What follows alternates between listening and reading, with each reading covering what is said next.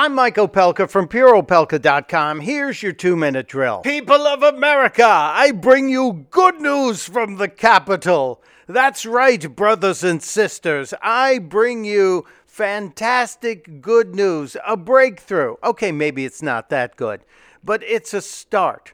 What the heck am I talking about? Nancy Pelosi yesterday made a deal to regain the speakership. She had a bunch of people who were against her. They were called the Never Nancys. Yeah, pretty clever. A group of Democrats in Congress who said, we don't want you to be speaker again.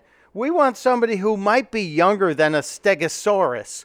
So the Never Nancys said, okay, we will make sure you can be speaker, but we want term limits on you.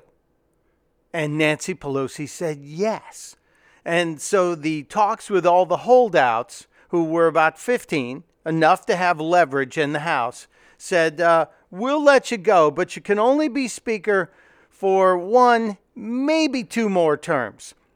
And in doing so, Pelosi also threw Steny Hoyer and James Clyburn under the bus. Both Clyburn and Hoyer, in their late 70s, are committee chairmen, and Pelosi agreed that they too would be term limited. So Democrats are accepting term limits. Maybe we can prevent another dingle from happening in the House of Representatives. Good news. Testudo, my friends. Testudo.